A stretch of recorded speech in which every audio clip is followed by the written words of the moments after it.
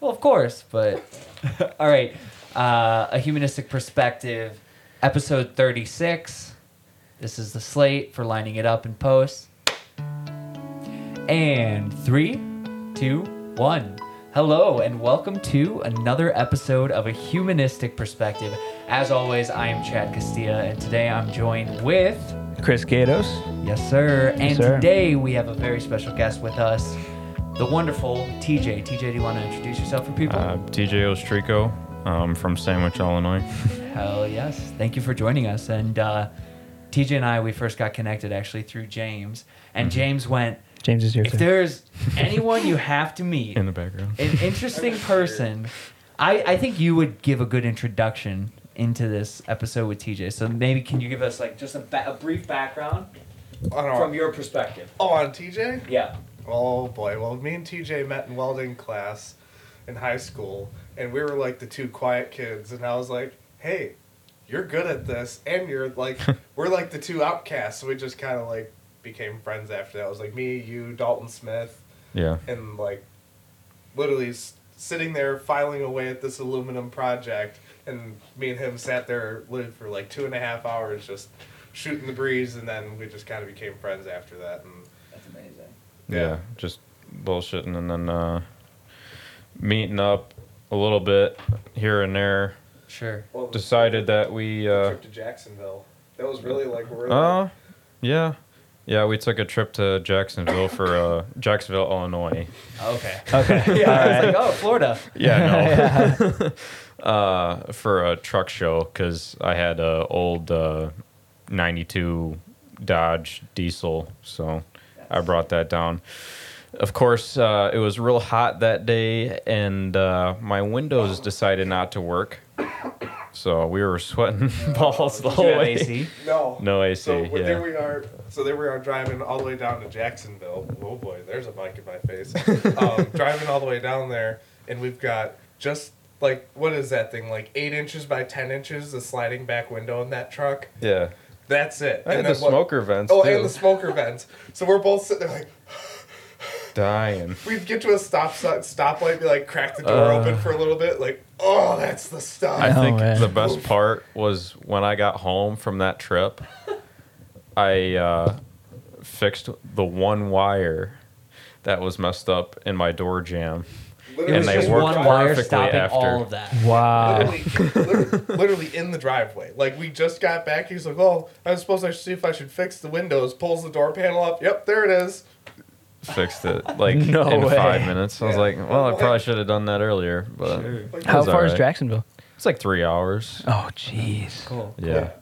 You're Damn. just going like 85 down the road. So Yikes, try to get yeah. as much air through the vents as you can. Oh, no. Tiny ports. It was screaming though, that poor truck. It was leaking all kinds of stuff after we got back. So I like to start and go back to the beginning of TJ. Yep. How does it start? Where is it? Now, how early should we start though? Where were That's you the born? question. Where was I born? Okay, well, Are you from Illinois? Like, were you born in born and Illinois? raised in Illinois. Okay, nice. Like we talked about earlier, I grew up in Plano, and then we moved to Sandwich, and we've been there ever since. But yeah, so good old Sandwich, Illinois. What I guess was your we can. experience in high school like? Like, were you popular kid? Were you like, all right, I'm a worker. I like just working and then just coming to school doing the classes. What was your? What was your Well, thing? in high school, I was kind of like keeping to myself. I didn't have a ton of friends, Sure. but it was fine that way. And you I were was on the doing AVIC fishing too? team Oh, for fishing all team. 4 Ooh. years. Yeah, Sandwich had a fishing team. Actually Really? went to state twice. What's the biggest catch you had? The problem is the biggest fish I've ever caught, I didn't have a scale to weigh it, so I couldn't exactly tell you. Okay. But surprisingly only like 6 pounds, Okay. which isn't like extreme What because some of is- these guys... Is it about Catch it like 8 speed, or pounds. is it about how many you can catch, or what is? Now for the competition? fishing team, during practice, you know, we'd have like scores between all the members. Okay. So that was just like, you know, any fish counts. and it was length. That's how they counted that. Got it. But when you get to a tournament, it's 5 fish is the limit. Okay. Biggest of 5 has to be over 12. No, over 14 inches, I think. And doesn't matter what it weighs, as long as it's your 5 biggest bass. And you keep them in your live well on the boat, and then you bring them at the end of the day, which is typically like 2-3 o'clock in the afternoon. You start at like 6. Nice.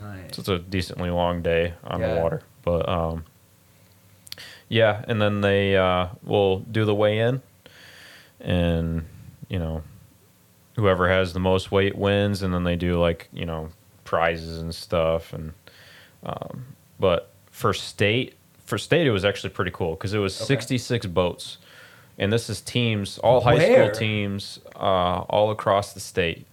And this was at Carlisle Lake. I think that's literally just Carlisle, Illinois. Okay. Yeah. Fact check. Yep. Fact check. Yeah, fact check me, James please. is checking it right now. But in charge here, hang on. yeah, that lake is actually pretty interesting because it's only it's a real shallow lake, but it's one of the biggest lakes in Illinois. So when it's windy, there's like 6 to 8 foot rollers out there. So you could surf it. Yes, that is the Carlisle Lake. Carlisle is about a 4-hour and 15-minute cruise from Yorkville. So southwest. If right by St. Louis. If the wind is pretty much blowing any direction, it's blowing huge waves. So when you're in a shallow little bass boat and you're trying to get across the lake, you're skipping like the whole boat is out of the water. Like a little pebble. Yeah, it is awful. And never slow down, because if you come off plane, you're going to get the wave coming over the bow of the boat. So, so it was a fun time. I enjoyed the fishing team, but So somewhere this in is like... when you first picked up a welding torch as well, right? And started welding? Well, the deal with that, initially it was like around freshman year or something. I thought in the back of my mind, it'd be kind of cool to get into welding. And I've always been kind of fascinated about it. So when I turned 16, so this was summer of... it's been a minute. It's probably summer of 2014, 2015 maybe. I started work, my first job. My dad actually got me the job at Vermeer Midwest. It's in North Aurora. Okay. And I was kind of the shop bitch. Yeah. So... just getting tools? No, it wasn't like that. It was more like cleaning. Take out the trash. Yeah. Taking out the trash. So this is like a big mechanic shop. Okay. And my dad had been working there for about 20 years at the time. So I didn't even have to do an interview or anything. He's like, he came home one day and he's just like, all right, you're coming with me to work. I'm like, what? So, I started working there. That was my first job. And I actually, the majority of the time when I was doing that job, I was actually washing the equipment. So I had a wash bay.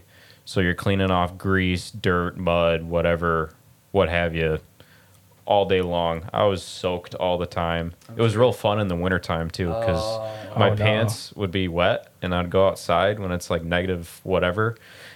They would instantly freeze. Jeez. But, This was a paid position, right? Yeah, and honestly, for a first job, I actually got paid pretty good. I was real surprised what they paid me. They paid me $11.50. Wow. As a Wow. 16-year-old. Boy. Yeah, so that was like, whoa. Yeah, that's big. Money. But, that money I made that summer is what got me to buy that truck that we took to Jacksonville. So was that my like the first dream money truck? Was that... Honestly, yeah. I wanted something Is in it a little... still around or no? I have no idea. What does that No mean? idea. I owned it for a year, and I sold it. Then that kid sold it. Then that kid sold it. Yeah, you lost Ended track up of the somewhere in northern, or like somewhere in Wisconsin. I think it's probably in a junkyard in a million pieces. But that thing was a pile. But That was my first truck. Rest in peace. Yeah, R.I.P. It was your pile though, and it was a fun pile. Yeah, I made it look good. Well, yeah, we built that roll pan for it. Yeah, that was fun. That was a really fun project. Yeah, too bad the kid that bought it off me ruined it like right away. Oh. Yeah, he backed into something or somebody hit. No, somebody hit him. So it wasn't really his fault, but it was all like bent. Yeah, because that thing was just this. It was heavy duty. No, not really.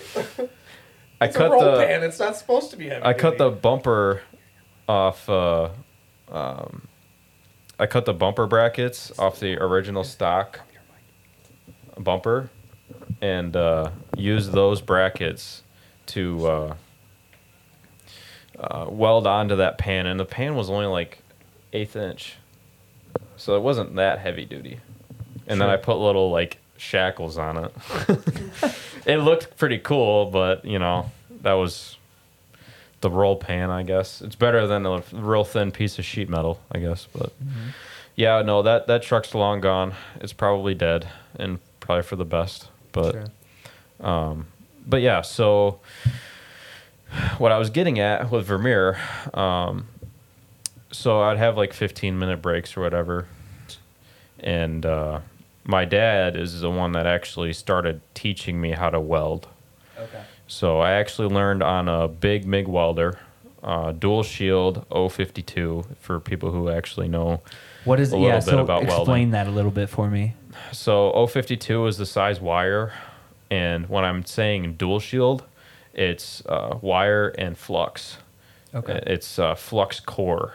So it's, you know, when you look at the wire, it just looks like regular wire, but inside that wire is flux. So when you weld it, the flux creates a shield over the weld, and that you can chip off. And because it's dual shield, it actually uses shielding gas as well. So that's just like a real, you can weld that really, really hot. So for Vermeer, they did that a lot because it was big, heavy, thick steel all the time. So that was like just what they used. So 052, one of the first things I did was welding uphill with that, which is one of the hardest things to do. And you started there. That's where I started, yeah. So was that just the assignment you got put on, or were you like, I want to start with the hardest thing this first? Was just like for fun. This was just welding on scrap steel. So I did that when I could at Vermeer, and then once the fall semester came around for senior year, I finally was able to take IVIC welding, and that's where I met this guy. And we had Mr. Hipple, which is one of the best teachers ever. He talked about him on He said that as well. Episode what 34. What makes him so fantastic in your eyes? He's just like, he's a real down-to-earth guy, really cool. He knows a lot about a lot. And just his teaching style was really good. He was just a humble dude. Yeah. You know, there was nothing, you know, I talked about it where, you know, he would, you know, you can't teach welding off of a piece of paper. You have to teach it from, you know, just by doing it. And that was always something that I remember him always beating into us was, you know, just keep going. You know, all right, yeah, you messed up, grind it out, go over the top of it, keep going. But he was never, man, I don't think the man, I mean, I'm sure everybody can be a dick, but I mean, so much as even raise his voice unless he was just excited about something. Mm-hmm. I mean, every time, I mean, I ever talked to him, he was just real calm, collected, you know, not a care in the world. Yeah. Oh yeah, you know. real down to earth guy. How hard would it be for us to get him on? I haven't talked to him in years, so. Does he live in the area still? Yeah, he lives in Waterman. I know where he lives. Okay. Yeah, Wait, didn't we passed his place? Yeah. Yeah, he has a little. He has a little camshaft. Yeah. For his mailbox. Yeah, he's got 23. a private business. He restores, like, rebuilds Model A's. It's called Twisted Road Customs. Yeah, that's right. And so that's eventually what led him to not teaching at IVIC anymore. Yeah, because he was farming, doing his own business with Twisted Road Customs, and teaching. So he would come in, like he had to do whatever in his fields the night before. He was literally hustling. Yeah, and he would come in and he would be so dead, like so tired in the morning because we had morning class. Yeah. Sure. And he would just be like trying to like drink his coffee to wake up, and he's just like, ugh. But yeah, he's a really cool guy, and yeah, I'd love to see him again to like show him more how far I've come for sure. Skill wise. Yeah. So where did you go next? So you take this welding class, and are you like, all right, I know for a fact this is the path I'm doing now, and it's well, set? There was a lot with the path that I took after high school had a lot to do with IVIC. So because of how well I did in the class, I actually ended up getting Student of the Year. And we also did a tournament against Fox Valley Vocational Center, and we destroyed them. Yeah, destroyed them. How do you destroy in a welding competition? That's sick. They cheated. Like no, what? No, they didn't cheat. Well, not the first year. The second year they did. Yeah, that was. What are you guys when I competing wasn't there. about? Welding. So yeah. Oh, let's pause for the train. And we're back. Thank you to the train for giving us a nice little healthy break there. We left off with welding and finishing up at IVIC. Yeah. So the deal with that, we were talking about the tournament. Okay. So with the tournament, we'd go there, and beforehand we built like a shelf, and it was pretty cool. You know, you'd take your time doing that, finish it. However, I made mine. I did a pretty decent job. Probably do way better now, but so I did that, and they don't judge them until the actual tournament. So we'd bring those while we were in the welding booths. Well, actually, so we had to weld this engine stand. It's like a small engine stand or whatever. That's what we had to weld at the competition. Well, depending on your process, yeah. Yeah, so I had to do an engine stand. I forget what the other ones were. I had to do, it was like a desk, a pen holder, business card holder thing. Okay. Which, no. I did TIG, and I had to do... Is it easier to do smaller welds or bigger weld projects? It kind of depends on... It depends on the process. So, like, for... No, I had to do the paper towel holder, remember? And it was because...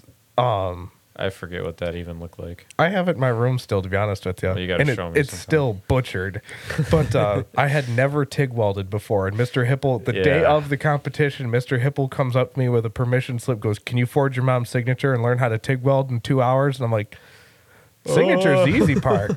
I'm like, I text my mom, "Forging your signature." "Okay, for what?" "Field trip." "Okay, have fun." And then I had field trip. I'm going to be welding. Yeah, and then I had Mr. Hipple and Chad Worley of all people.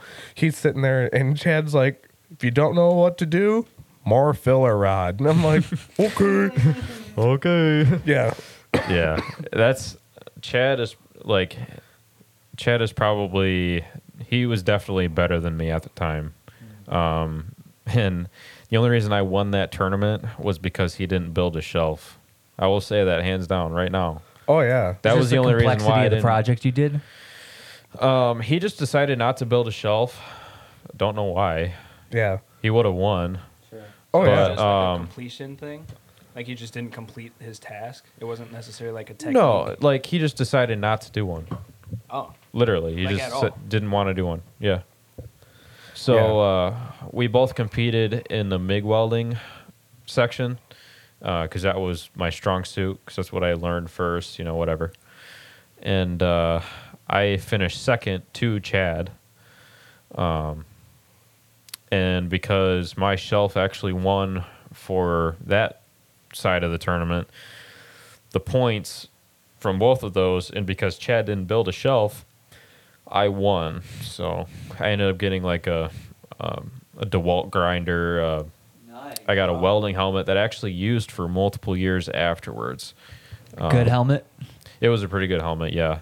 It died on me when I was actually in the Union. No. Okay. So it made it that far. So it made it like probably 3.5 years. Yeah, Wow. it's just a wall hanger now. Yeah, I have the shield still.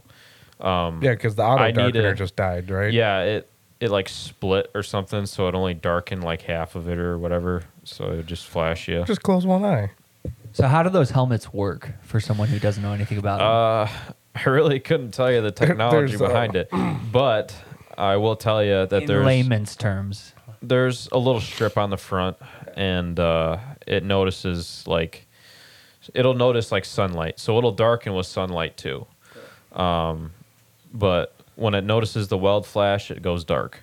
When you're not welding, it's like wearing It's like wearing a really dark pair of sunglasses. It's like those headphones you have, but for your eyes.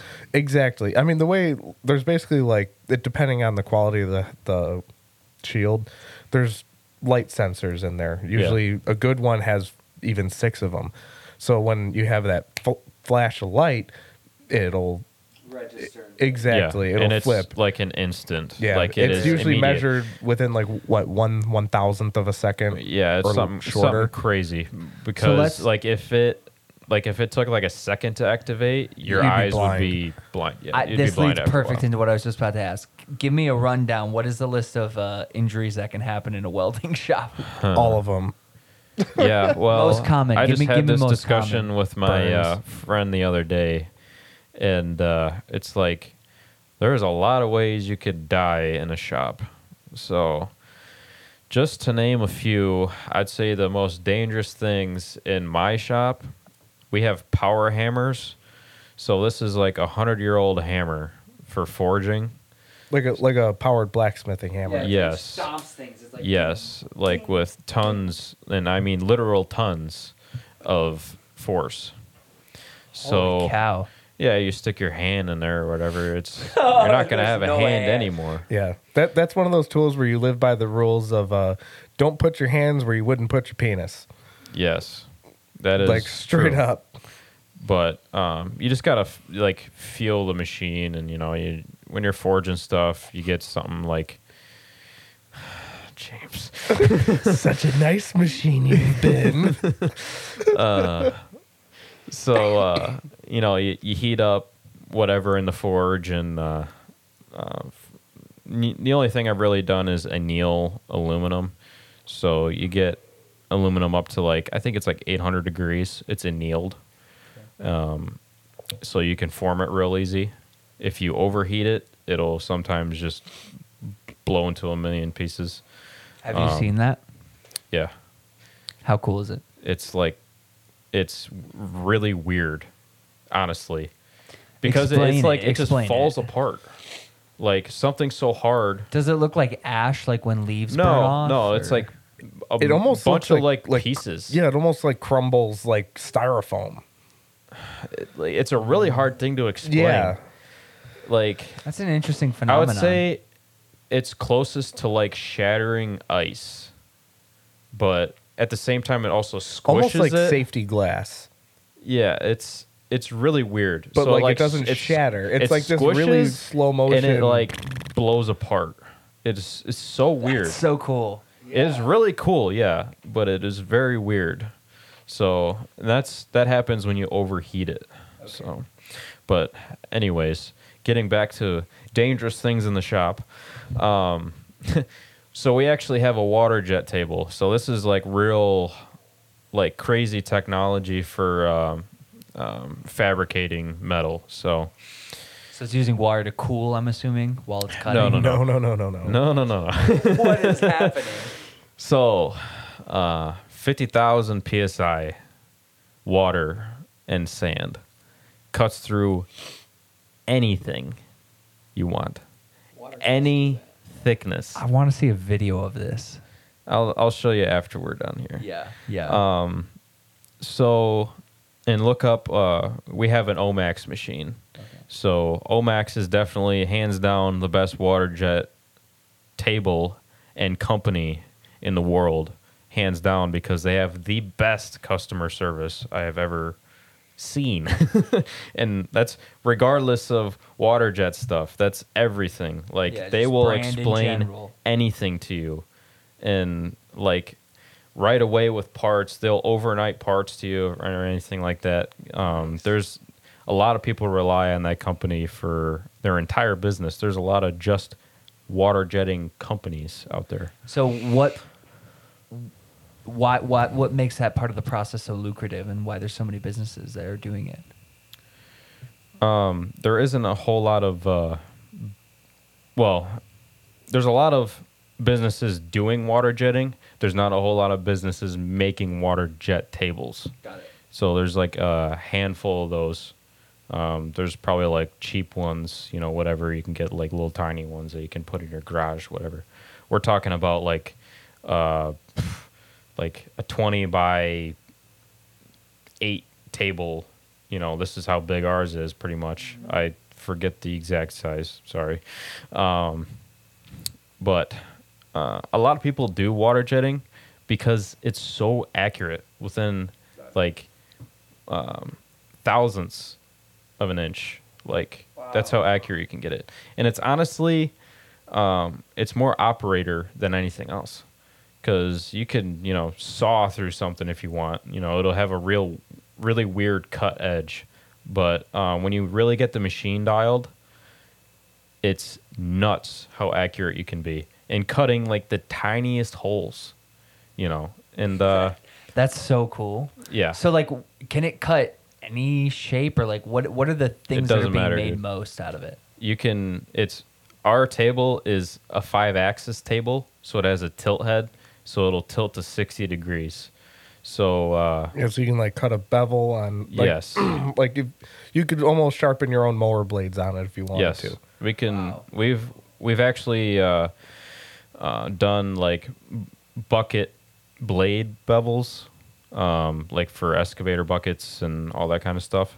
I've done that a lot, and it's it's funny because those blades are like 1.5 inch, or it's about 1.5 inch thick sometimes, and it'll cut it at a 60-degree angle, and it'll be literally perfect and insanely sharp. And it's like nuts, because when you're cutting a 60-degree angle to make like a, say, I don't know, like a 3/16 land on the side, so that's how much is left, and then the rest of it is just the bevel. You're cutting through like over 2 inches thick at that angle. So it's nuts. That is crazy. And it is so smooth. What does it sound like? Is it a loud machine, or? Honestly, it really isn't that loud. You'd think it'd be like super loud. It's not that loud. The other benefit of the table is that you can raise the water level, so it'll actually cut underwater. Okay. So it's real quiet when you do that. Really Damn. quiet. But so I think it's like, I want to say however many pounds a minute. I want to say it's more. Well, it's probably a pound a minute is how much sand that goes through. Wow. So we've put probably almost 40,000 pounds of sand through the machine already. It's got almost 70 or 700 hours on it. What's that? How many pallets of sand do you keep? So funny you should ask. 44,000 pounds of sand is how much we ordered. So that's a truckload of sand. Yeah. He sent me pictures when it came in. Each pallet is 2,200 pounds. Yeah. And it's only like this tall. It's only like, I don't know, 24 inches tall. But 2,200 pounds, and it goes quick. We have to fill it like every 8 hours. Do you have to use like a forklift to fill it and stuff, or? Right now we have a hopper that we just load by hand. Okay. We're gonna make a hopper that will take an entire bag of sand At a time. So we're gonna change up the way we do it. Right now we just get like 60 to 80 pound bags of sand. So you have to, do like 9 bags of sand every time you fill it up, which gets annoying, whatever. But you can actually order 2,200 pounds of sand in a giant sack. and all you have to do is just throw that sack into a giant hopper, and then you don't have to refill it until that's empty. It's like paintball, quick reloading. Yeah. So, or extended mag. Yeah, exactly. But yeah, so that's how we do that. But yeah, I could go. Let's go back to after IVIC, I guess after high school, graduating. What did you do next? Where did you go first? Ryan Manufacturing. Yeah. So because of IVIC, and because I did so well, like I said, and I'm not trying to like boast. No, yeah. It's just what it is. I got a job opportunity. So from my welding instructor, Mr. Hipple, he offered me a job because they were looking for guys at Ryan Manufacturing. So, you come out of IVIC class thinking you know something, especially because, you do really well in a tournament, you win a tournament, whatever. Get student of the year, whatever, no big deal. You're feeling yourself. You're like, Feeling good, Yeah. like Oh, yeah. I'm ready to do this as a career. And you walk into that shop and you're real nervous, and you get your first project and you're like, man, I really don't know shit. You realize it humbles you quickly. I bet. You come out of school, and this is probably for like everybody. I feel like, this is for every kind of Every thing trade. you learn. Yeah. Not just for trades, but for like college in general. You come out of it thinking you know something, and then you get into the real world and you realize that it's way different. Yeah. Entirely. So I picked it up. It took me I would say 6 months, and I was real settled in there. I was able to do What everything. kind of projects were you my working own. on there? So with my Ryan Manufacturing, their main contract was to build dump beds for off-road machines, for like tracked equipment, for Terramac, which is actually out of Elburn, and they're getting bigger, but they sell, I think, mostly up north for pipeline and down in Texas for pipeline as well. It's kind of like a pipeline machine. So it's a real big dump bed. It's like 8 by 12, something like that. It's pretty decent size. Got, side gates on it, tailgate that as you dump, it opens, swings open. Has it has a big I guess you can say, we call it a bulkhead. Oh, the big cab protector. Yeah, basically. Yeah. The big duckbill, whatever you want to call it. Because they put that on there because the guys with the excavators would like to slam into the bulkhead to clear out their buckets, or, they would go to swing and sometimes they'd hit the cab. So they put a real big bulkhead on it. And we'd have to sheet that. We'd do everything in-house. The only thing that we didn't do was build the hinges. Well, we'd weld them on and everything, but we didn't cut them. They were laser cut and machined because they'd have to be a certain size or whatever. So that was the main thing that we did. So I did a lot of side gates. Like, that was the main thing I did for a while because that was pretty easy. That's what really got me in the groove of being able to weld. Is this like a mechanic really well. where you need to have your own gear when you show up to the shop, or? I would say for the most part, for any welding job, they're going to require you to bring your own welding helmet. Usually helmet, gloves, and if you're really particular about a certain jacket or something. So, like with some companies, because of liability and stuff, I forgot about sometimes they don't allow you to bring in your own like safety gear. So they'll supply you with stuff. So it's better for their insurance or whatever. But yeah, so getting back to what we were doing there, this shop was out in the country in Newark, just south of 52. So it was really out there. It was on a farm. Yeah, it was on his farm. Yeah, On the owner's farm. The owner's Yeah. farm. Yep. I want to talk about another really nice dude, though. Oh yeah, super nice dude. He's religious, and he's just like the nicest guy ever. How big was the shop? How many square feet? It was a good size there was shop. multiple. There was like a plasma cutting shop and then a painting area in that like building, and then the other shop. It wasn't huge, and the setup, like the space was kind of set up weird.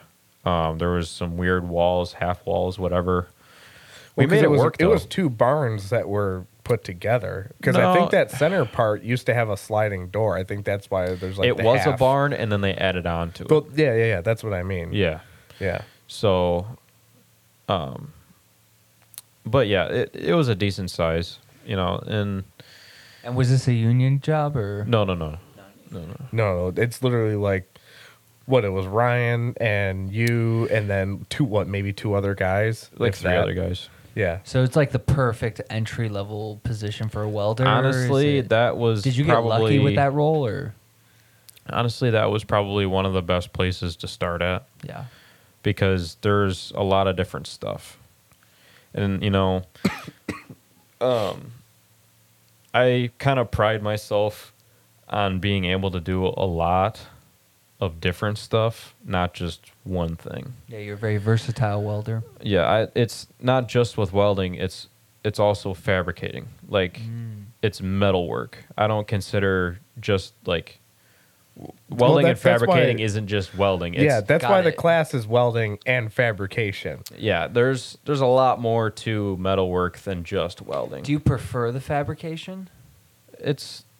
I roll it up It's- all into one yeah, ball. it's like the artistic process of doing it you love. Yeah. It's kind of an art form in a sense. Well, do you have any pictures of the roses? I know somewhere I've got a picture of the rose. Yeah, but I don't have a picture of the rose that we did at Ivic. Yeah. I made a bunch more flowers afterwards. Yeah. But Well, getting to that like artsy side of it is what I Yeah. was shooting for. well, you know, going way back, I have a little bit of an artistic side, you know, creative side. there. A lot. Not a little. So that kind of helps. And, you know, especially if you're into art and stuff and you bring it into the trades, especially into welding, you get really particular about how you do things and your quality of work shows. You know, it shows how, you know, You could tell when there's How a much good you welder, care. and yeah, there's like a welder that cares more.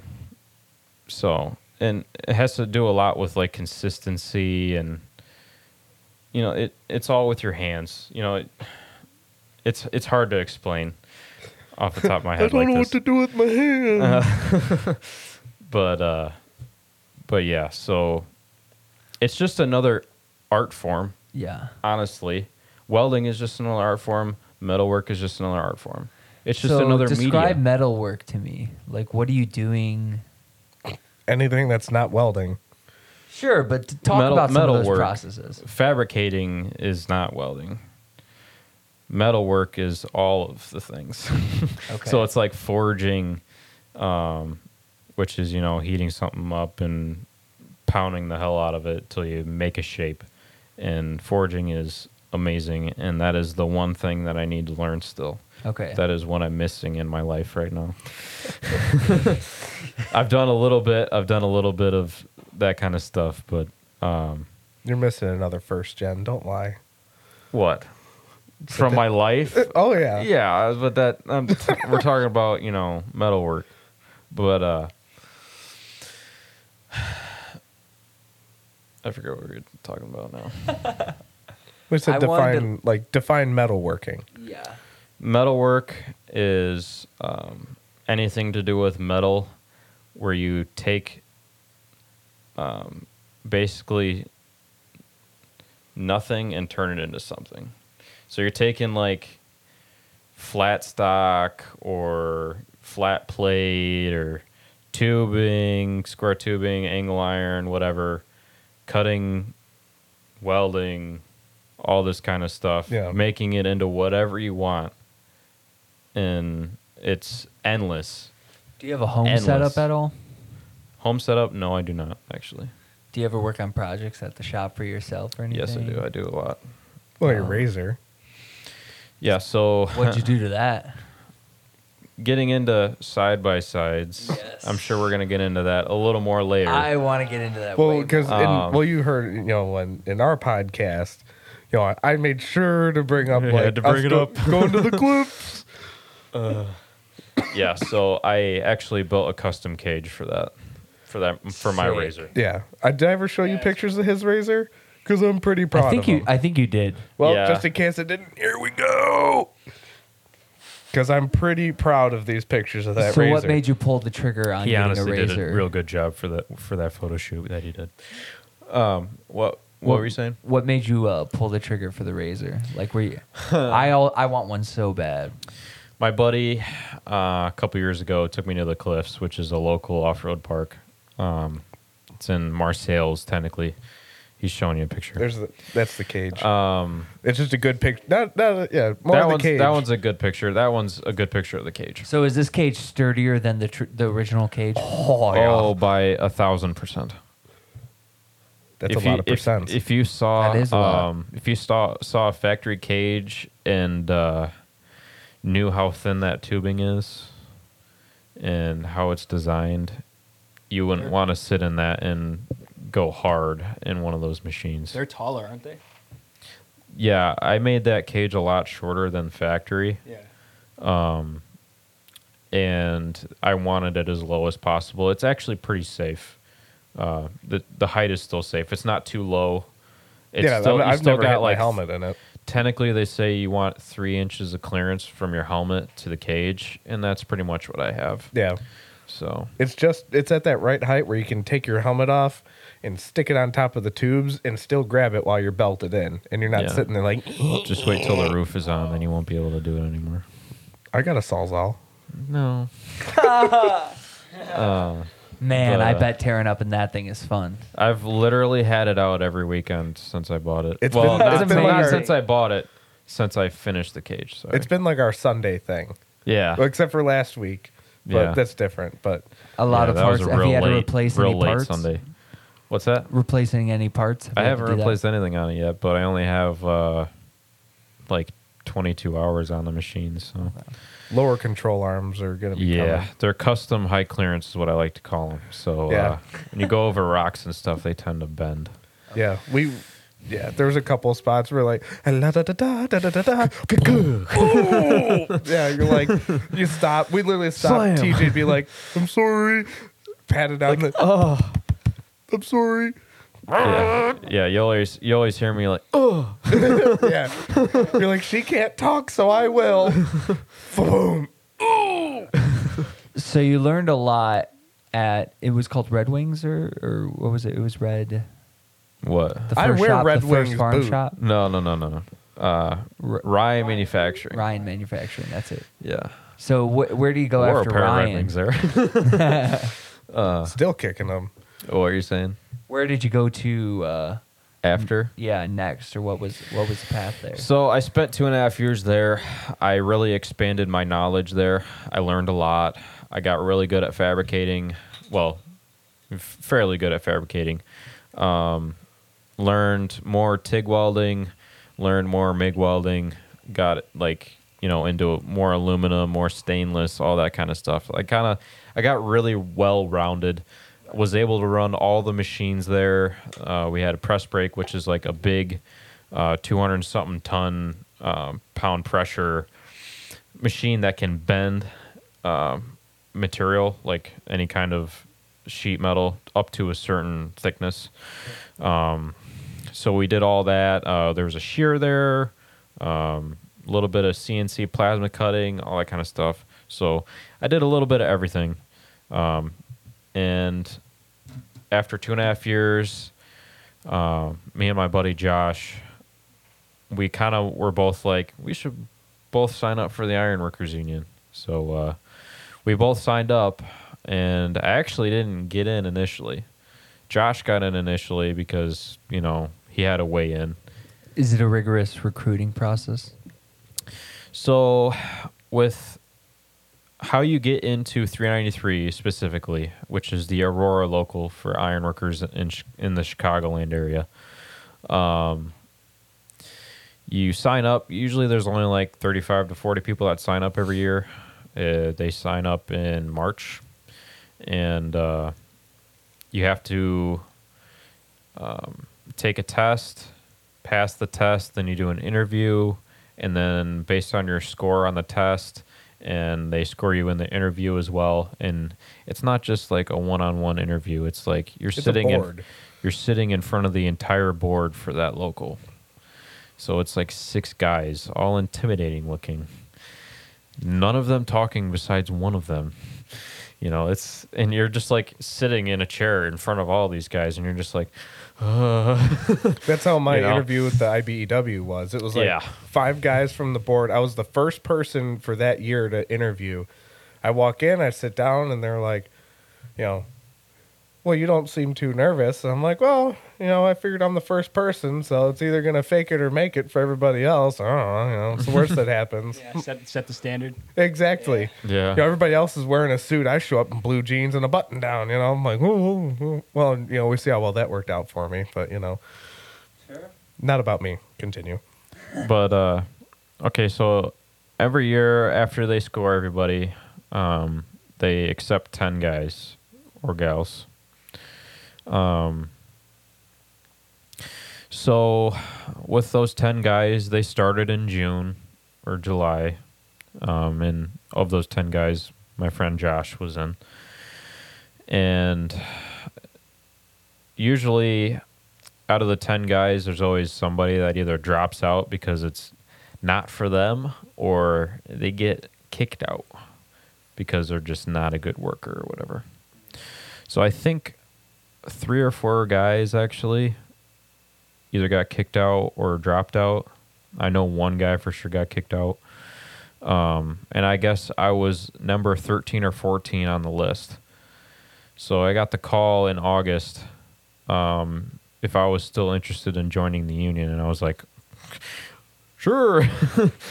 So went in and, had to fill out all this stuff, had to do the orientation, and then you got to take OSHA 10 and OSHA 30 and all this stuff, and finally started working in September of 2018.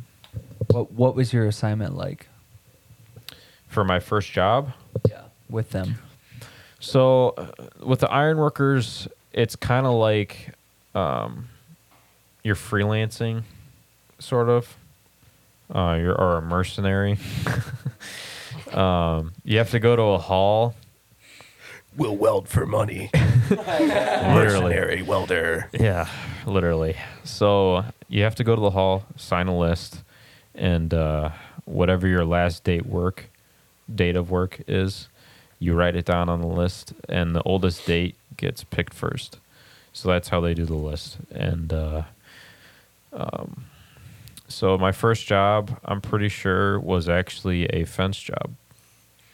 So I just had to put up like a sidewalk fence at the metro station in Aurora. It's the one that's right on the river. I know the one, yeah. Mm-hmm. So I did the fence there. No it's kidding. like right next to the tracks. Yeah, the fence out back there. Yep.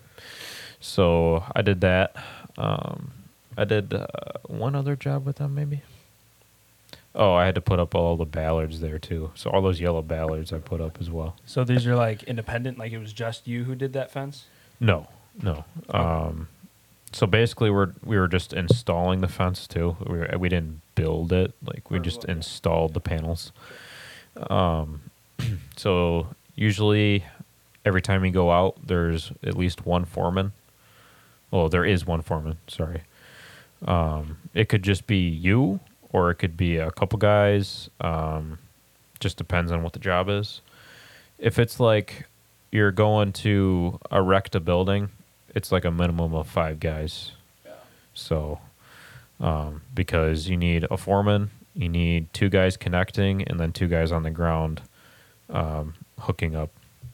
So, but yeah, that was my first job. Now with 393, you do a little bit of everything. So, with the ironworkers, you could do anything from structural steel to architectural, ornamental stuff like fancy railings or just regular railings, stairs. What was your favorite of all those?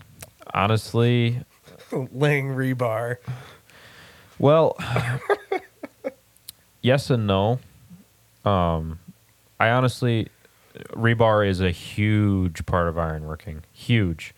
Honestly, the two biggest things of ironworking is structural steel and rebar. That's like the two main things. I did enjoy structural steel a lot because, you know, you're climbing around all the time. You're up high, you know, it's the heights. I used to kind of be afraid of heights, but once I started doing that, it's kind of like an adrenaline rush, you know. It's real fun. You That know, keeps you up in the morning. yeah. What was the highest you had to climb to weld? The highest I've ever been to weld was probably like 40-some feet. Nice. There's not a lot of very tall buildings around here. The highest I've been ironworking was actually doing rebar, surprisingly. It was on the 5th story of a Northwestern University building in what I forget what town it is. It's kind of over by Hinsdale. That's cool. But Do you like being in the field more or at a shop more? definitely in the field, 100% in the field. Why is I that? hate being in a shop. It sucks. It's just, you know, you're not moving around a lot. When you're out installing stuff, it's a lot faster pace. You know, you're a lot more active. At the end of the day, you feel good. You You feel know, accomplished. Yeah. You know, it's like, and that was the thing about rebar. You know, it's rewarding. It's hard work, for sure. You sweat your ass off, I bet. Sweat your ass off. You're busting your ass. You know, it's hard on your body, hard on your hands. You know, you're Are the constantly machines, do tearing they your hands up. vibrate or is it like... no. You know what rebar is? Okay. I know what rebar is, yes. Yeah. So when We you don't say- do the concrete. Right. No, because iron workers lay the steel, Yeah. and then cement masons come in and pour, Yeah. and then finishers come in and actually trowel it and Yeah. make it purdy. Yeah, and they do all that at once. Wow. So we come in, the hole's already dug, whatever, or whatever it may be, footing, whatever. So we lay in our rebar. There's like standees, get it up off the bottom of the hole, so that concrete will be underneath it. Yep. So it actually fully encases the rebar. Sorry. But yeah, so with rebar, it's a lot of like carrying a lot of steel around all day long, especially when you're the apprentice. You're constantly carrying steel all day long. What's the light? Like, what's the weights, the average weights you're carrying?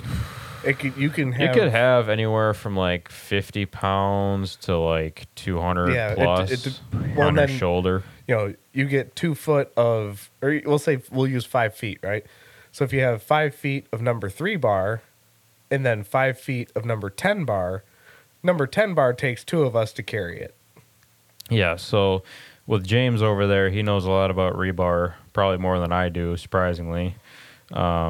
But that's mostly because he worked I've hauled for... a lot he of it. handled a lot of it. Yeah, he had to deal I with hauled it. a lot of it. Yeah, at CCS. So like but rebar, just to why this will make sense, right? My analogy here, the number of rebar is the number over an eighth. Yep. So 3/8 would be number 3, 10/8 would be number 10 rebar. Sure. So that's You get up to like number 14s, that's some real 14s. thick, real heavy. And I have put in number 14s before. yeah. I've hauled.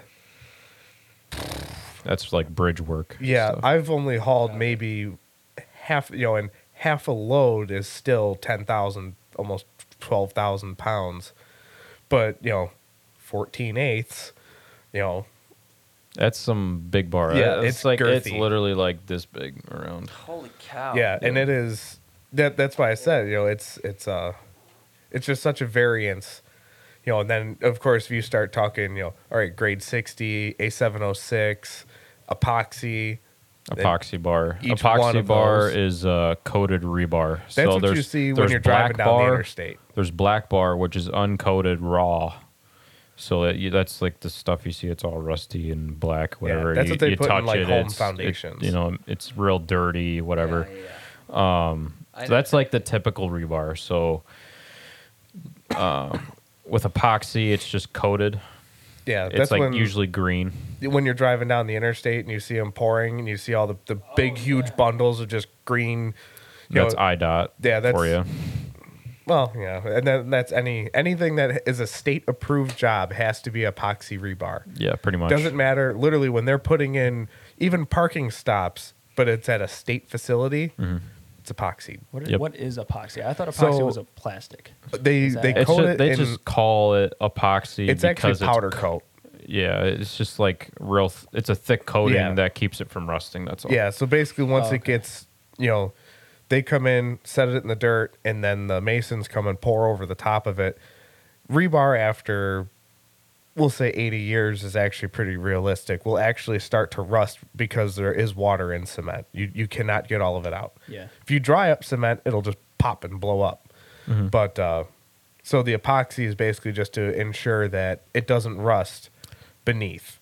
Yeah. So, but the only problem with that is when, well, we ordered 10 foot, but we needed 9'6". Then they cut the end off of it and expose the steel anyway. And Yeah, they're supposed to like recoat it, but From a half the welder's time they don't. perspective, is there a lot of work that will need to be done in the city, welding wise, in like 80, 100 years? There will always be work. There will always be work in Chicago. Always. And honestly, as the years go on, more and more metal is being used. So even in like construction, like regular construction now, they're starting to use more steel stud for everything instead of wood studs. Yeah. And that's a lot, What's a lot the to do with reasoning? like fireproofing too. Yeah. But it's cheap and, it goes up fast. Is metal cheaper than lumber right now? I couldn't Wholesale tell you. wise? I have no So, idea. All I here's know the is- deal. Here's the deal. I know we've had a shit show with wood and lumber. Here's an example, because I know for sure what metal prices are like from last year to this year. For an example, 5x8 sheet of 1/4-inch steel last year, $250. That's cheap. This year, it's almost $700. Oh my Yeah. gosh. Before I left CCS, if you could get a bunk of lumber, it was, it was just asinine. I mean, I was seeing right now for 2x4s, it's about $9 a pop. Yeah. For a 2x4. Yeah. yeah. We had to buy some 2x12s the other day because I had built this like rack system to carry one of the projects I built to the powder coater, and I think 3 lengths, so this is like 12-foot lengths of 2x12, was $130. 3 of them. Yeah. That's insane. Yeah. The price of homes has just skyrocketed. Yep. They said it's like another 35,000 on top of, like, Just if you for were material. to build 2 homes last year and today, it's like almost another 35 to 40 grand. It's on top honestly of. pretty scary because you don't know where this is going to lead. Yes. Oh yeah, it's all over. But Nobody knows. At least like for me in my position and my job and what we do. Are you still with? You're not with this union I'm anymore. not union now. I left. So you left Aurora. You were there. You were I how was many there years for there? about a year and a half, almost Okay. 2 years. So it was about a year and a half. So the reason I left, I absolutely loved it. I wish I could go back. I wish there was more work. So I left because there just wasn't enough work for me. I made, and I don't like to talk about, how much money you make, especially, publicly. But for an example, a union position where I made $30 an hour plus another $30 in benefits, I only made $26,000 in 1 year. which is literally nothing for what I was doing. And I'm not one for signing up for unemployment. So I just, I got a job opportunity to do something more like that I wanted to do. Because in all reality, in my dreams, I kind of wanted to have my own welding shop, doing all different kinds of, fancy stuff. Still working towards that? That talking to my boss, he kind of somewhat talked me into it, but just how we discussed things and how I kind of saw the business, it kind of felt like I could have been, or I could be a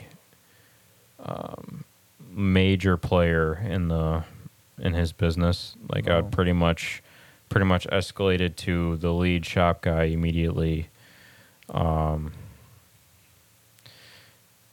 And, in a way I kind of saw maybe in however many years' time I could invest myself in the business and be a co-owner. Sure. But yeah, it was basically like easy street to my dream instead of going through however many years it would have taken to acquire all the equipment. You could just hop on with this guy. That's a really fortunate situation. Yeah, because it's actually funny because my boss kind of followed the same footsteps that I did. He started welding when he was 16. He actually started because he injured himself. He was just bored. He wanted something to do. So he started welding. And then he got an internship through high school and then started his own business after 7 years of working for that guy. And he's been doing this company, which is MDO, Architectural Metalwork is what the company name is. He's been doing it for like 10 years now. And he's only 33, I think. How's your time been there? This month, in probably like 6 days, it'll be a year since I started there. Wow. So how has that been? It's been interesting. Ups and downs, crazy. A lot yeah, of work. I mean, you've done with a lot every of job. really cool projects there, just from what you've sent me pictures of. Yeah. So what do you got going on? So I was at a certain point when I left Ryan Manufacturing for my, skill for metal work. I didn't really hone that skill in the union because you didn't really do a whole lot of welding there. You do like welding shop stuff, and I had to get like stick welding certs. But in any other shop or anything, you're not going to be using stick welding. It's more just for installing and doing stuff outside. If you're welding outside, you're normally going to be stick welding. But, working in a shop, I don't have to do it. So I was at a certain point, and ever since I started with MDO, it's definitely been like I'm always getting better every day. Like I'm always improving, and you never stop learning. You never stop learning, especially in metalwork. There's always endless. something you can work on. And always. I keep saying endless. Literally, metalworking is it ever a is puzzle? endless. Is it ever like you come into crazy challenges? You're like, how am I going to get around this? There's always situations where, that's with like any job. You get stuck in a situation where you're like, okay, what do I need to do? And it's just like, you just got to figure it out. And that's another thing too is, I've been doing metal work, not necessarily always welding, not necessarily always fabricating, but doing stuff with metal for 7 years. And that was part of the thing that really I learned in the union was like problem solving and stuff like that. And especially when I was working by myself at Ryan Manufacturing, when I would have my own projects doing stuff on my own, it's a lot of problem solving. Like, okay, how do I need to do this? Or how do I need to make this? How can I take a blueprint and make it reality? And literally all of the years of all of the stuff I've done in my whole life is kind of just combined into this job now. Wow. Because I'm doing architectural work. and this is like ultra high quality stuff for people who have really deep pockets. It's high profile work. Yeah. Well, So like that pool ladder thing that you did last year. the pool railing, Yeah, like that thing. that was a Yeah, what was really it? weird shaped pool railing made out of stainless, and it's like It was freaking gorgeous, is what it was. I put a How lot many of work hours? into those. Yeah. Probably in total, probably 350 hours Yeah. amongst not just me Whoa. though. That's Whole including team. a couple other people. I put the most hours into it though. I probably Yeah. did. I mean, it was Um, it was literally a usable sculpture. and that's what it's supposed to be. Yeah, and that's why it was. I know some again. Yeah, that was the mission. Yeah. Yeah. So literally there No, was it was gorgeous. probably over a football field of welding on each railing. No TIG way. welding, stainless. Yep. And they came out straight without having to make them straight.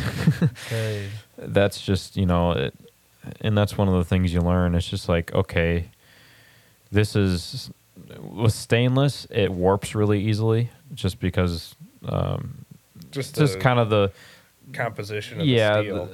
it's just the way it is.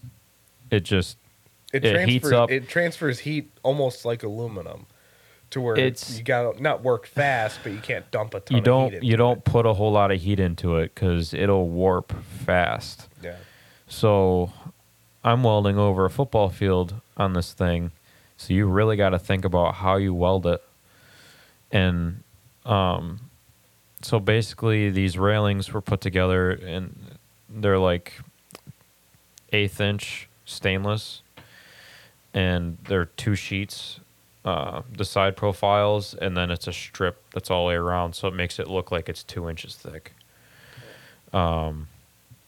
So basically I had to weld every single seam that had to do with that, and then there was like a thumb recess, so we actually had to roll stainless tube and then slice it in half and then put it in, and then weld that in too, and put little end pieces so that it like was real nice transition out. So you can put your fingers and your thumb in there, and it's super smooth all the way through. And it's a whole lot of welding. And this is something Did you guys that's install as well? yeah, we installed it, but that was a real simple install. Okay. We just had to land on whatever was there already, so we just made it to that. I actually won a sick. silver medal for that. Did you guys enter it into a competition or something? Yeah, so every year, NOMA, which is the National Ornamental and Miscellaneous Metal Association, maybe. Look that up real quick for me. NOMMA? NOMA, so NOMMA, yeah.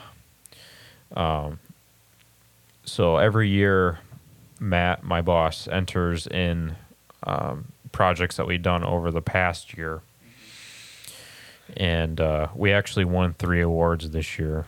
We have a total of 11 You guys now, are plus stacked. a Mitch Heitler award, which It's, is like the most prestigious award you can get is a Mitch So you're Heitler doing award. high level welding work and metal work and Yeah. fabrication. Well, like I said, that the only reason I can remember that pool rail or that rail is just because it was so. It's actually in Sugar Grove. Is it really? No kidding. It was. I just remember him sending me pictures as it went along, and it was like, What does that cost Oh. the client, a project like that? So we didn't make any money on that, really. You guys broke even? What, You- do you for free? cannot, What, like- what? So we do this a lot, honestly. We create top jobs for ourselves sometimes. We broke even probably. I don't think we made a ton of money on it because you Sure. can only charge so much for some freaking pool rails. Right. We have such a drive to make things It's about the art. the best that they can be that it doesn't matter how long it takes. We're going to do it, That's kind of like what me and Matt both think in our heads, like That's how you run the shop. it doesn't matter how long it takes. It's going to be done right, you know. And honestly, if we were to do those railings again, we wouldn't. It would have taken us like a day to make them, because we would have just got solid aluminum probably or stainless and cut it out of the water jet, and then just spent whatever remainder of the time sanding and polishing, And finishing. Yeah, because that's honestly what took them probably the most time. Welding took definitely a long time because, like I said, it's like at least a football field of welding per rail, and there was 4. And I did most of the welding. And now, for a project like this, the welds have to be like especially good. Like I'm assuming when you're out in Honestly, the field, 'cause like honestly, you don't sanded have them to down, be. didn't ya? Honestly, you don't have to be the best welder in the world to do what I do at my shop. what do you have to be better at? Most of the time, honestly, it's like finishing, making sure that stuff's fit right in a straight, square, all that kind of stuff. Finishing is a huge part of what, you know, it's the whole reason stuff looks good when it leaves the shop. You know, stuff could look like crap, and then you could go to finish it, spend however much time, you know, grinding, sanding, polishing, whatever, and then it looks completely different. So, but yeah, like with those pull rails, which is honestly a real good example of that, of what I do, taking, you know, flat sheet stainless, cutting the shapes out, welding them all together. Doesn't matter what the welds look like as long as they have the profile that they need. Sanding everything down so that you don't see any weld at all. It looks completely solid. And then spending all that time DAing, which is like sanding with the a thing that goes all different directions. It's like dual action. So yes. You ever seen a KitchenAid mixer? Yeah. Basically exactly that, but with a sandpaper pad on the bottom of it, so it makes like an oblong. Yeah. It doesn't, like, when you sand something, it doesn't just, you know, make a circle. Yeah. Which you don't want. Yeah. It sands it in all different directions so that it's nice and like even textured. Sure. Because if you just did like something that rotated in a circle, you would make grooves all over the place. Sure. So NOMA is National Ornamental and Miscellaneous Metals Association. So I was almost That's a dead mouthful. on. Right out of good old Texas is where they're based out of. Yes, sir. Yeah, so that's a whole that's national. So that's the entire country. Plus sometimes guys from overseas, like from France and stuff, because there's some freaking maniacs that are Really? overseas with or architectural metalwork. Oh yeah, people that have learned stuff from hundreds of years ago that have just been passed along. You know, like because forging's been around Forever. for thousands of years. Yeah. So Wow, that's so cool. What would you say is the biggest thing you've learned from your profession and career? Like the biggest life lesson or takeaway? well, let me think about it for a sec. I mean, that's the one thing I learned driving truck was never be in a hurry, and it will drill patience into you, whether you like it or not. And that's just like the one, like if you're looking for like an interpersonal thing I learned. You know, I learned how to drive a truck. I learned that.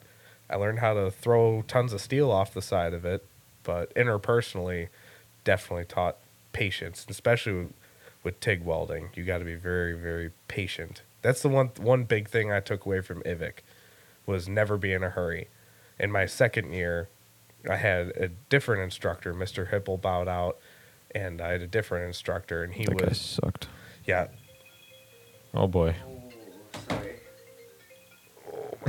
My ear. My ear. Is that through the computer too? Yes. Nice. Oh. Oh, that was so loud. My ears are bleeding. Shout out to Jake DeFran for giving us a call. Jake Jonathan. Oh, it was Jonathan Dufresne. Yes, it was. I love that name. Yeah. He's something, ain't he? But yeah, no, I just had, just finishing my thought was, my second year had a different instructor, and he was the opposite of patient. It was always hurry, hurry, hurry, hurry, hurry, hurry. Why isn't that done yet? Why isn't that done yet? Hurry, hurry, hurry, hurry. That guy wasn't even a good welder. I don't know why he taught. I can't. The one thing, I will always give people credit where credit is due. He was amazing with sheet metal. I hate sheet metal. Always have. I hate sheet metal. But That in and of itself is an art form, like forming sheet metal. Sitting there with a planishing hammer and an English wheel, and you're sitting there sweating, in a shrink, planishing hammer, a shrinker stretcher, and an English wheel, or a bead roller even, and I mean that's just an art form. But For sure. Did you ever come up with something that was like the biggest takeaway you've gotten from the career? Honestly, there really isn't like. It really just comes down to like ethics. And that's not something you learn in a career. It's something you're taught kind of more as you grow up. Just through life, yeah. And I can thank my father for that, for always making sure that, doesn't matter what you're doing, just, do it right. yeah, And I'd say with metalwork, he kind of hit it on the head with patience. Take your time, do it right the first time. If you don't do it right the first time, fix it. You can fail, but you can also fix it. That's the beauty of metalwork. It's not like it's woodwork where you have to, measure twice, cut once. Oh, fuck. Yeah. Wrong length. Yep. Throw it out. yeah. I No, remember you can our literally- first day, Mr. Hipple telling us that. Yeah.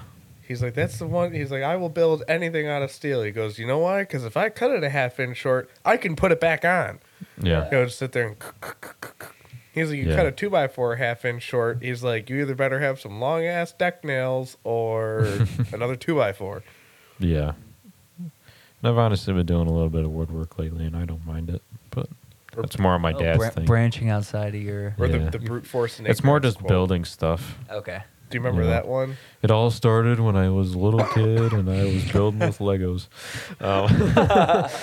Do you Your remember- tattoo's pretty sick. Let's talk about that. Where'd you get that thing at? So the deal with this is it's actually a metalworking sleeve. Sick. It's cool. Is it tradition or something that... No. I mean, it's Greek gods. Hephaestus is on my forearm, and he's the Greek god of metalworking. So he's chilling right there. He's forging a sword. And yeah, he's got the hammer right there. Have you done any metalworking or forging for weapons of any type? No. Yeah. That's the one thing that we do not do. Yeah. Definitely, like, if someone asks us to do it, we're like, no.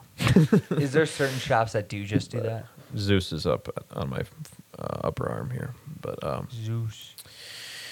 So- And I know Forged in Fire made that really fun for you guys because I'm sure you had everybody and their inbred cousin. You guys make knives? every time someone hears that we forged anything, it's the first thing they ask.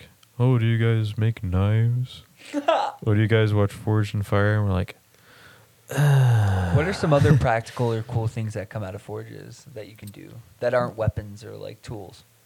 any like really fancy old school Like wrought iron is a big thing. railings. Like literally, you can make almost any shape with forge. It's your mind is your limit pretty much. So you can think of anything. You can, and my boss will tell you a good exercise is to take a piece of bar stock and smash it and make it into a sphere, then make it into a cube, and then draw it back out and make it into like a tapered, long piece, and then you can make it into anything you can think of, and you could take one chunk and make it into 5 different things. Like, it's nuts what you can do. It's literally just like, once you heat it up, it's like forming with clay. I mean, it's not that easy. Obviously, you have to use a power hammer, but the power hammer is like your hand. You just like squish it into whatever you want. And what are some dream projects you've worked on or that you have in your head of things that you're like, I need to make this, or I've thought about making this, and it's outside of just what you're doing for your job? Stuff I want to make? Yeah. I mean, as I get more into architectural stuff. Forged lower control arms? No. There's like certain architectural stuff I want to do. I want to, like, now that I'm more into like the NOMA stuff and getting awards and shit, I kind of want to, there's like, we're kind of creating a top job again. And when we say creating a top job, it means something that we're going to enter into the NOMA award stuff. So there's this gate that we're going to do, and I was thinking of like stuff that we can do for the posts on it or whatever. And it's just like, as you get more into it, the more ideas you can get. And with me having a creative mind, it's kind of being more open to things, because you see more stuff, and you like go on Pinterest or go on Instagram or whatever and just look up like forged gates or forged railings, and you just see all these like insane scroll work and all these really cool shapes and all this stuff. And it's just like, once you really get into it and know that you can do all of this stuff, like when you figure out how to do all this stuff, and you also have like a water jet at your disposal, you got a forge, you got all this stuff in the shop, it's like, we can do this. Why don't we just do it? So literally, it's so, I love how custom your job now sounds really cool.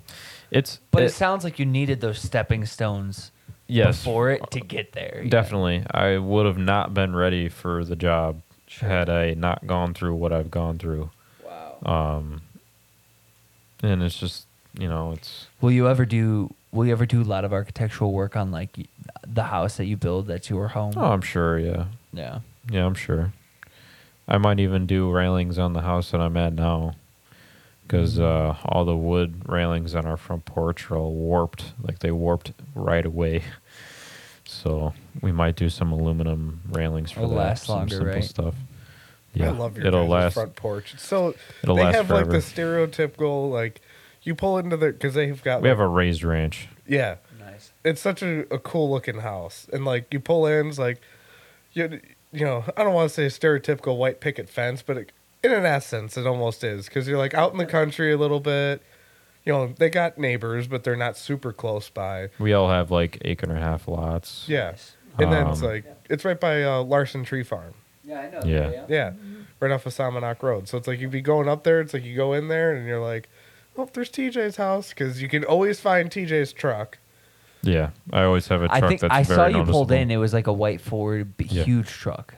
It's not huge, but yeah. It looked big from over here. But The black got truck wheels was on it. huge. Yeah, that was a big lifted truck. that's a nice truck, though. Yeah. What made you go with Ford instead of I've the had Dodges? them all, dude. Yeah. He's literally had, like, for a certain time, we called it Mr. First Gen. What is your thoughts on Cummings? There's no G at the end. Yeah. That's my Cummins. first thought. Are you one of those guys? Are you like obsessed with them, or are you not? Or I've had them all, so I don't really have a preference. Yeah, he had a black twin to mine at one point. Yeah, so I've had 2 first-gen Cummins. One was a 90, one was a 92. So those were both 12 valves. You can't go wrong with a 12 valve. They're indestructible. And They really are. you got to give them that. They might leak like a son of a bitch, but so will a 7.3. I had a 7.3. I had an auto, though. I didn't have a manual. Yep. Kind of wish I had a manual. It's fun. I had a second-gen Cummins, which is a It's when they started going round body. The first gens were square bodies. And that was a 2000 and a half or 2001 and a half. Yeah. It was a 6-speed 24 valve. It was So it was so much fun.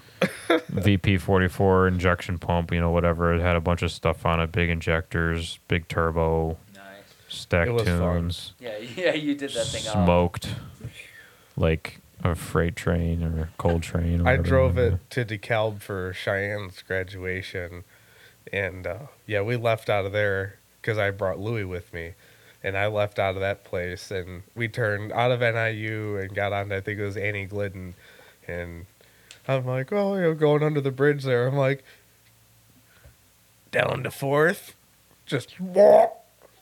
You couldn't see. She really winds up in 4th. Yeah, you couldn't even see. Like, I looked in the mirrors as we shot out from under the viaduct. Look in the mirror. You couldn't even tell there was a viduct. Just darkness. filled. Yeah. It was so That much thing fun. smoked so bad. It was funny because Josh apologizing out the window to people. Oh my god.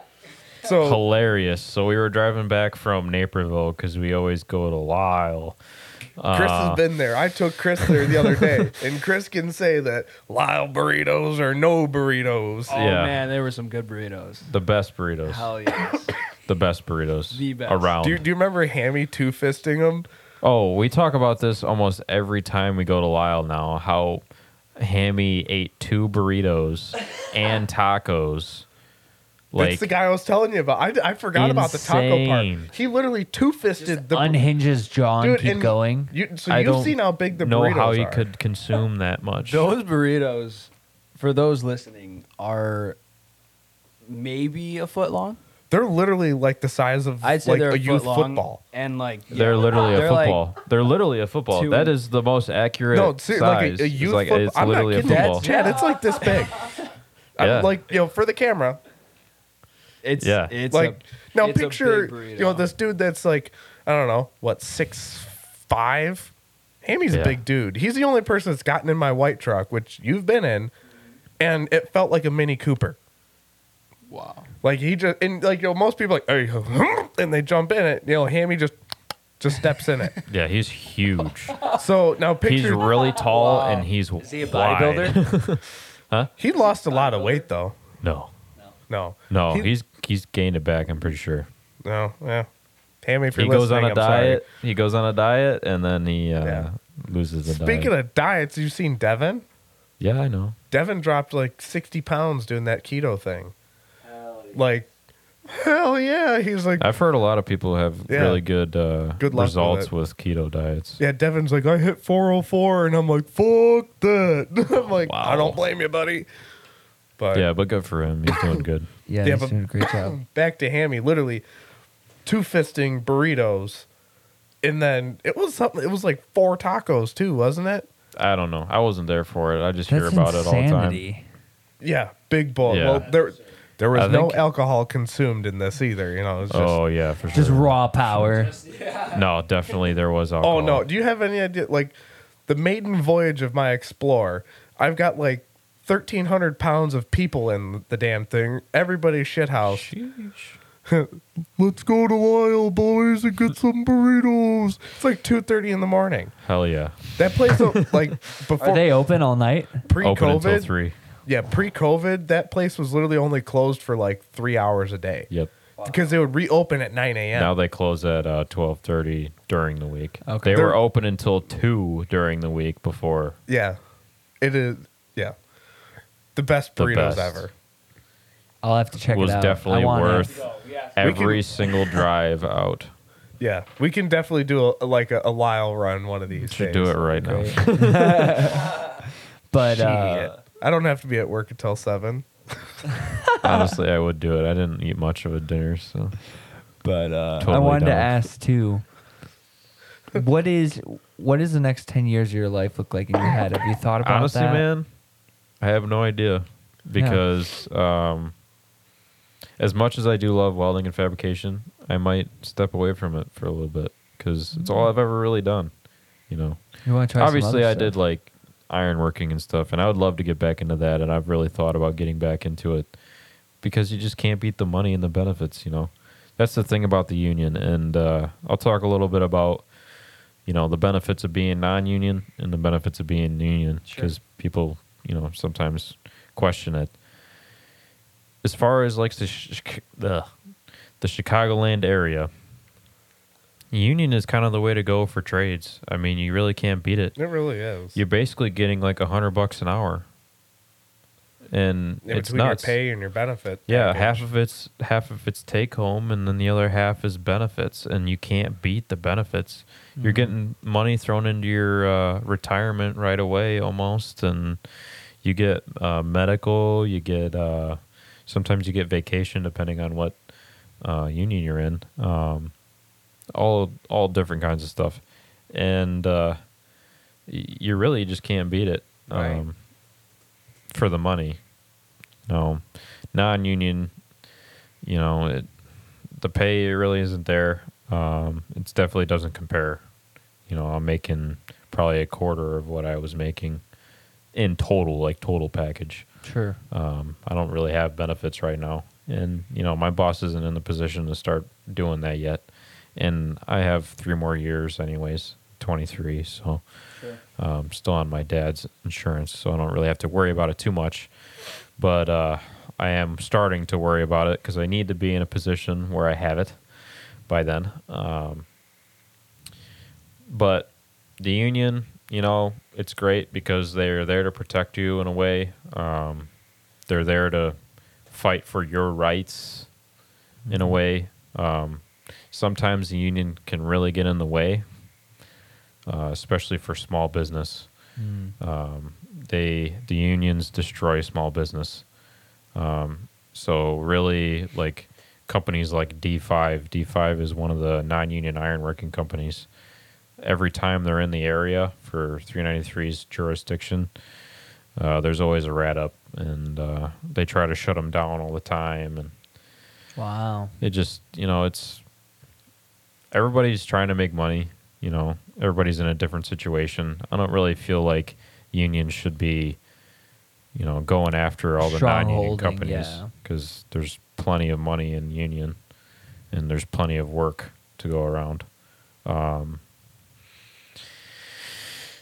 But, you know, and if I need to go install a railing in Chicago and say I'm at a commercial building and a union rep comes down the road and he's like, "What the hell are you doing?" Because he sees that I'm not union. You know, BA will come out, and then, you know, you just get all these people just getting in all this big fuss, and it's just like, it's pointless, dude. Just let me install my railing. The amount of time you all just wasted, I would have already been in and out. And it's all just to get one of their guys a paycheck, you know, and it's whatever. I mean, I've been in that situation where I get a 1 day's pay because somebody got caught. No kidding. Yeah. So, for example, the one I remember most was Hurley, which is a company. They do a lot of rebar. And they were caught unloading a truck without an iron worker there, because when there's rebar to be unloaded, and he knows... There's supposed to be an iron worker there to unload. And when nobody's there, they'll just unload themselves. And if a BA happens to be driving by, or anyone from the union, you know, calls somebody up and is like, "Hey, there's people unloading this truck and there is no iron worker here."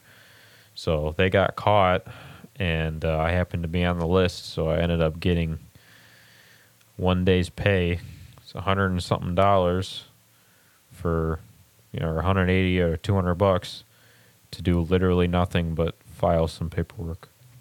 Yeah, and he ain't kidding. Like, especially, it's not too bad outside of Chicago, but in Chicago, there's been times local one are assholes. You know, I've been downtown, 24,000 pounds on the bed, and, you know. So first thing, you got to wait to even get an opening with the tower. Yeah. So that can take anywhere from 2 minutes to... I've sat in my cab for 6.5 hours waiting for an appointment with the tower crane. And then you have to hope that the ironwork, you have to have a laborer there to throw the chains around and to talk to the crane operator because they have to have a caller. And then you have to have an iron worker present, whether he's helping or literally just present. Mm-hmm. So if you don't have any of, and then never mind the operator for the crane. So if you don't have all three of those perfect links, I mean, I've sat on job sites for 8 hours just sitting there. Left the barn at 6 a.m., showed up at 6:45, and pulled out of there. Literally park the truck, take the keys with me, go get lunch, come back, get back in my truck, and sit there all day. There's been also times, too, where it's been like, we don't have an iron worker. Your truck dump? Yep. Dump it. Really? Yep. 24,000 pallets wrapped up, the whole nine. Yep, don't care. If they don't want to be here, they can pick up the mess then. Yep. Wow. 24. We did 2 trucks one day, back to back. So it was like 48,000 pounds of freaking steel. 30 foot, 20 foot, fabricated, so bent like the standees he was talking, hairpins, staples. Yeah, literally just right off the back of the truck. Whole 9. Yep. Iron workers don't want to be here today. Cool. Back in there and dump it. Really. Sign here first. And it sounds like a car accident when it comes off the bed. Oh, yeah. Really? Especially with the pallets because they crash on top of each other on the way down. Long bar is easy. You put the bed up maybe about 3/4. You start driving away. Go in reverse. Drive. And it just comes drops right off the off, bed. No big deal. Yep. Or you Yeah. get really good at it. You'll pull forward a little bit and stop. Set the brakes. Hop out of the truck. Grab the lumber. Toss it under there because that way nobody's bitching about not being able to get forks under it. And you just keep pulling forward and Yeah. Or, at least you had a dump. A lot of guys don't have dumps, and they have to unload by hand. I've done that too. There was, back to that, I mean, you talked about that job I had in Chicago last summer where we had to load 2 tons on each side or 3 tons on each side, and you'd back all the way down the alleyway, climb, you get the door open enough to crawl out of it onto the bed, grab your 5-foot pinch point bar off your 3 tons on one side, and then you either had to scoot the other 3 all the way across, or you pull the truck out, turn it around, which is a one-way street in Chicago, and then pull it down the alleyway, bar the 3 tons off, and then back out of the alleyway because you couldn't put the bed up because there's power lines right there. Mm-hmm. Oh my gosh, that sounds intense. But yeah, so it's a lot of bullshit with the union that you have to deal with. There's a lot of dumb rules and Sure. all that stuff. Yeah, there's definitely sounds like there's clearly pros and cons to both sides of it. Definitely. It really just comes down to money, really. I mean, there's a lot of benefits to small business too, and being able to take off work or hey, I'm coming in late, stuff like that. It was me and Tony this morning. I called him like, I woke up late. He's like, Yeah. Me too, bro. Fuck it. Literally, me and my boss. It's like I have a key to the shop now, so it's like, hey, I didn't sleep a lot last night. This is what he'll text me and be like, hey, I didn't get much sleep. I'm gonna get some. I'll be in later, or I'll be in shortly, or whatever, and. All right, whatever. We start at 6 in West Chicago. Nice. Real early. Have to That wake up is at early. 5. Yep. I'm getting up about 6 every day now. Yeah. Yeah, okay. Do about 6 sometimes. Honestly, 6:30. as you get older, it's like you feel like you're just wasting your day if you don't get up that early. Yeah. Mm-hmm.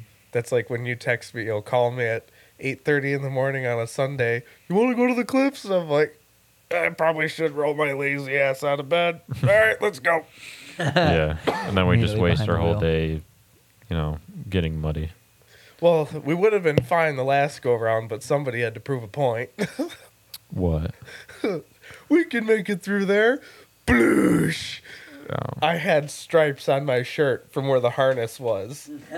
The whole rest of me was just mud. It's all right. I got muddy last Sunday because I got stuck for a second time. I've only been stuck twice. Been out 4 or 5 times now. Yeah. Only been stuck twice now. Remember. I went through probably the hardest trail. Mm-hmm. Got like through the first little bit and bottomed out because I was going slow. Yeah. You just got to blast through it sometimes. Sure. I'm glad I didn't get to the real hard part because that wasn't even the hardest part of the trail. Got stuck. We were there for probably like 25 minutes, and then I just got real tired of it. It was the end of the day. Like, it was time to leave. Like, the park was going to close. This always freaking happens, too. I swear, always something that happens at the very end of the day at this park. And we didn't have a strap. We didn't have a winch or anything like that. Didn't have anybody to pull us out. So we literally, like, I just got real frustrated. I'm like, fuck it. I just started rocking it back and forth. So put it in reverse and drive like 100 times. Finally got enough of a rut made that I could go forward and backward a little bit.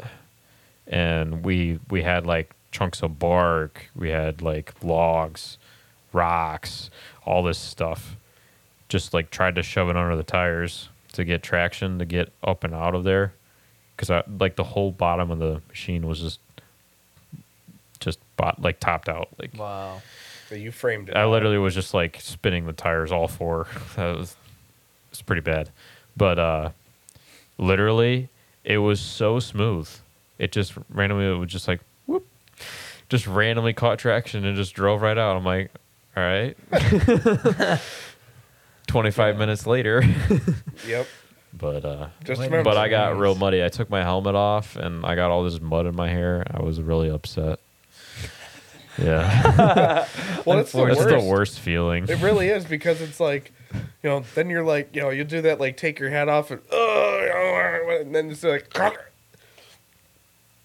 you like stretch the mud out of your hair and it's like yanking. It just feels like you're scalping yourself as you're ripping your hand out. Yeah, literally. Having mud in your hair is literally the worst. Sure.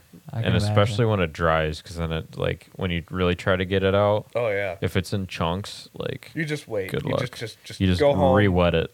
Right. Yeah. Go home, get in the shower, clean the tub. Turn yourself into clay. Yeah, exactly. Take the pressure washer and blast your head off. So we're getting up there now in time. And before I finish up here, I want to ask all the guests, if there's one piece of advice you could leave for everyone who's listening, what's that one piece of advice? Well, since we were mostly talking about metalworking and welding and stuff, I might as well say something about that. For anybody that's trying to get into it and that is learning or is in school or whatever, for one, it's not always the best to go to a college or a trade school. Sometimes it's best just to start working. Just find a job, start from the bottom and work your way up, learn everything, and nothing is beneath you as far as that goes. And be patient, take your time. Don't get too frustrated from the beginning because you're not doing so well. It took me 7 years to get to where I'm at.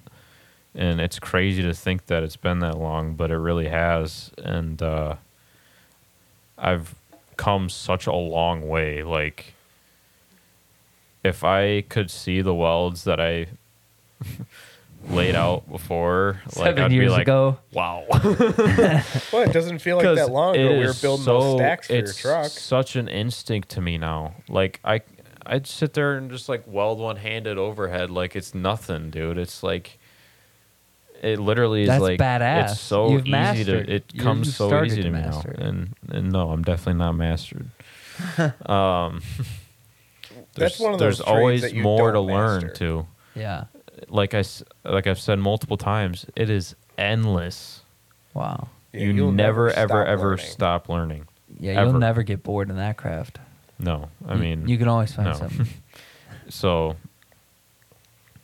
just be ambitious about learning stuff too. It's like, don't settle. Like, always try to learn more. Always try to push yourself to be better, and criticize yourself, because the best way to learn welding, I feel like nobody can come up to you and be like, do this, and then you just do it. No, welding is its own thing. It's like it's literally like handwriting. You have to learn it on your own. Right. And that's why it's like, I don't believe in paying to go to a college to learn welding, because half the people that come out of college still don't know what the hell they're doing when they're done, and they wasted all that money. Go out there and make money while you learn. Yeah. No, it's flip true. That on its head. Literally No, is seriously. True. Yeah. And that's the best way to do it. I mean, that's wise. Well, like honestly, we talked about with getting, even like a CDL. Best thing to do is just find somebody that's willing to give you a truck, go get your permit. Just go do it. Go do it. And don't hold back. If you want to do it, if you want to get into metalworking, don't just look for jobs in the area. Start at like a manufacturing shop maybe, or the best place to go to learn all different kinds of stuff is definitely like a custom fab shop or whatever like that. And you might start out doing bullshit work, but stick with it, and you just always ask questions. Yeah, the one thing I have to build on with that would definitely be, to be upfront and to be very honest with people. Yeah. If you're going into a custom fab shop looking for a job, don't walk in there and be like, well, I got kind of a general... If you know nothing, say you know nothing. Yeah. But you're willing to learn. Yeah, because then you just look like an idiot exactly. after you show them that you know absolutely nothing. They'll be able to tell, I guarantee. Yeah. Oh, yeah, 100%. We have an apprentice in our shop right now. How is that? She's doing pretty good. She's learning, but I think it's kind of hitting her kind of hard that she doesn't know as much as she probably thought. And the problem is because when you're not given the right direction, like obviously you have to learn on your own with welding, but you also have to be put in the right direction. Somebody has to guide your hand a little bit. Still need a sensei. Yeah. And like for us, for sure, it was definitely Mr. Hipple. He put us in that right direction, and he said the right words. And I wish I could pull them off the top of my head. Like all the right things that he said to put us in that right direction. Right. And well, I mean, the biggest thing that, and we talked about in our episode of the podcast was, how he sat there and the analogy of, I'm an instructor, not a teacher. I can't teach you how to weld. I can show you, this is how I do it. This is how it works for me. Maybe try it this way, try it your own way. And that was like how I learned MIG welding was from Chad Worley, doing it forehand instead of backhand. Yeah. You could do it both ways, but yeah. Oh, I know, but that's just how I learned, and that's what always worked best for me. Yeah. And it's fair. That was the other thing, like I said, is just always keep an open mind to, like, if somebody gives you criticism on something, like, hey, that's too cold, or that's too fast. Exactly. Just know what a good weld is supposed to look like. Know what a bad weld looks like. Know how to diagnose what's going wrong. If you know that kind of stuff, that's the kind of stuff that you can be a bookworm about. Know what you're looking at. And that's where you could criticize yourself. That's where you could just start practicing welding. And that's another thing too. Weld. If you want to learn, if you want to know how to weld, do it. Fucking weld. There you go. Yeah, just start welding, and we would sit there and pad plate. Yeah. We'd start off with a piece of 3/8 plate, and it'd be 1.5 inches by the time we're done. Yeah, because you just this keep way, keep running like passes. Grass. Just keep running passes. Ugh. There we go, folks. And on that note, I want to thank you so much for joining us, TJ. It's been a pleasure having you on. For sure. And folks, have a great week.